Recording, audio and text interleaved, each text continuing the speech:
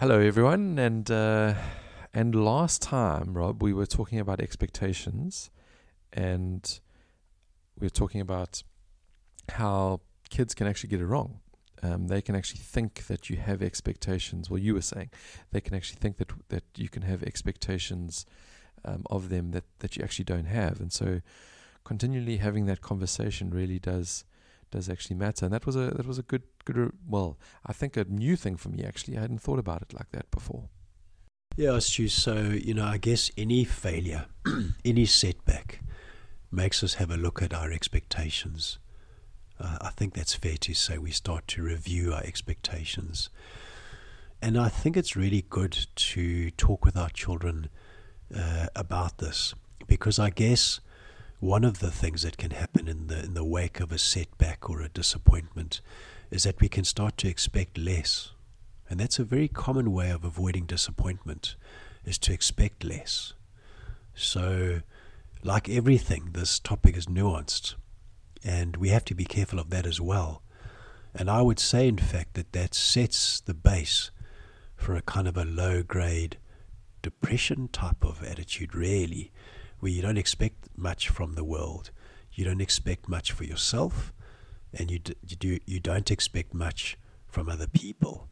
And I've certainly seen young folk with that type of inner orientation. So we also have to guard against that. And that's why you're right to say that we as parents, we want our kids to have, I guess you'd call them, healthy expectations. And maybe hope itself is an important kind of expectation, that tomorrow can be better than today. My future can work out. I can move towards new possibilities. Today can be different from yesterday. I can make friends. I can, in fact, be amongst people where I feel safe and can relax and can start to trust again. So I think that that's really important. But then, of course, I guess expectations can be turned right up, and they start to become unhealthy around expectations of performance or perfection, which is probably the flip side, where we're now anxious that if we don't keep performing well, then we're going to now hit catastrophic failure. And I guess it's in this way that anxiety and depression work together, because anxiety around failure will help us or get us to start to think about this failure of it not working out, and so we start to cycle in those ways. So really around the idea that talking about expectations and helping our kids calibrate their expectations is so important. And I really think that we would do very well to help them to go out into the world with really a healthy set of expectations for themselves. We have a big role to play with that. So tell me if I'm hearing you correctly. On the one hand, you don't want children, or yourself for that matter, to just kind of go, okay, I have these setbacks and I'm just not going to expect much from the world. And I'm just going to kind of go, well, it's just going to be a horrible place, and I'm going to just, expect people to be bad to me and expect things to go wrong. And then on the other hand, you've got the high pressure expectations. I've got to be like this, I've got to be like that, I've got to be perfect, I've got to get the best marks. And both of those are really detrimental to us as adults, as parents, but also especially to young kids that are growing up. Yeah, that's right, Stu. I'm smiling to myself because you put it a whole lot better than I did, so thank you for that. But yes, exactly that. So again, just looking at this idea of expectations and really watching for that. It's a very, very important topic, and it's tied into, key issues like hope for the future, agency in terms of my own ability to act in the world and to make things happen and get things right. And obviously you and I both know that there's all sorts of setbacks and curveballs and all sorts of disappointments that come our way. And as we talk to our kids about their setbacks, as we coach them lovingly through those painful moments, I guess what we're saying is that within that there is so much important material for them to digest, to get into their bellies, that they can orientate themselves in the world out there. I'm gonna head in a slightly different direction, but I think it relates exactly to what you're saying, and that is in the work that I do. We've had some amazing researchers who've been doing some research into the work that we do, and one of the projects that we work with at Itemba Projects is early childhood development, and we have these home visitations where a mentor will go into a home and visit a parent and start talking to the parents about how they can actually, or caregiver often, whether it's a grandparent or an aunt, how they can actually develop the children in the home, and how that they can help those children become, make their brains and their development develop it so much better, so they can have a better success in their future. And this is an underprivileged community.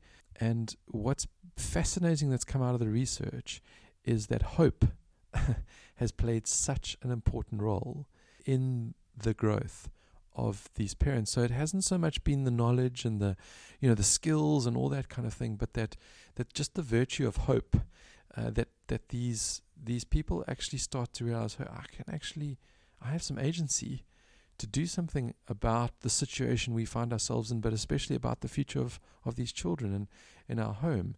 And the hope has come from the relationship with the person coming to visit, but also with the agency that actually there is a possibility of something different and something better. And I don't have to rely on some outsider or someone out there. I can be part of that. And I thought that was so fascinating and relates so directly to someone that possibly is depressed or is finding themselves in a depressive place. Their conversations and just visiting someone and actually helping them think about the hope that is there is really powerful.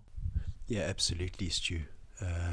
I think also what it does, and if I think of the work of a researcher, Snyder, done a lot of work on hope. And he would say that hope comprises goals, insinuates goals, or implies goals.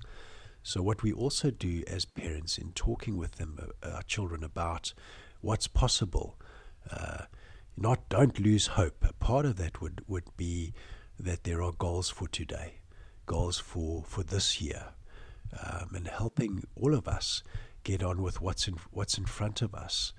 And seeing our everyday actions as a part of that hope, keeping hope alive, moving towards better futures. So I think that's also really important. And I think that we as parents need to talk with our kids about what it is that they're doing on a daily basis, in what ways they're moving towards, the things that matter to them, be it in the realm of friendship, relationships, or in the various pursuits that matter to them. What should they be doing this week? How should they go about, this match? Just as you were saying with your son, you orientate him. This is what I want your goals to be. In other words, go out there, have a blast. You might say other things as well, but you're aligning him or reminding him of things that he can actually control that are right in front of him. Yeah, that makes so much sense, and it also made me think of, again, if I think of those two extremes that we started off with, the extreme of, you see sports teams, and I know I'm related, sport, I do watch a bit of it. You see sports teams that are anxious, that kind of looks like the world's on their shoulders, and you can just see how that just doesn't help them. Whereas there's those that are just loving being out there and enjoying themselves, and I know where they're going as well. They've got their goal. They know where they want to be, but they're there to enjoy themselves as a starting point. Just seems to matter so much. Yeah, that's right. Freeing ourselves up to be in the moment, alive to what's actually in front of me now.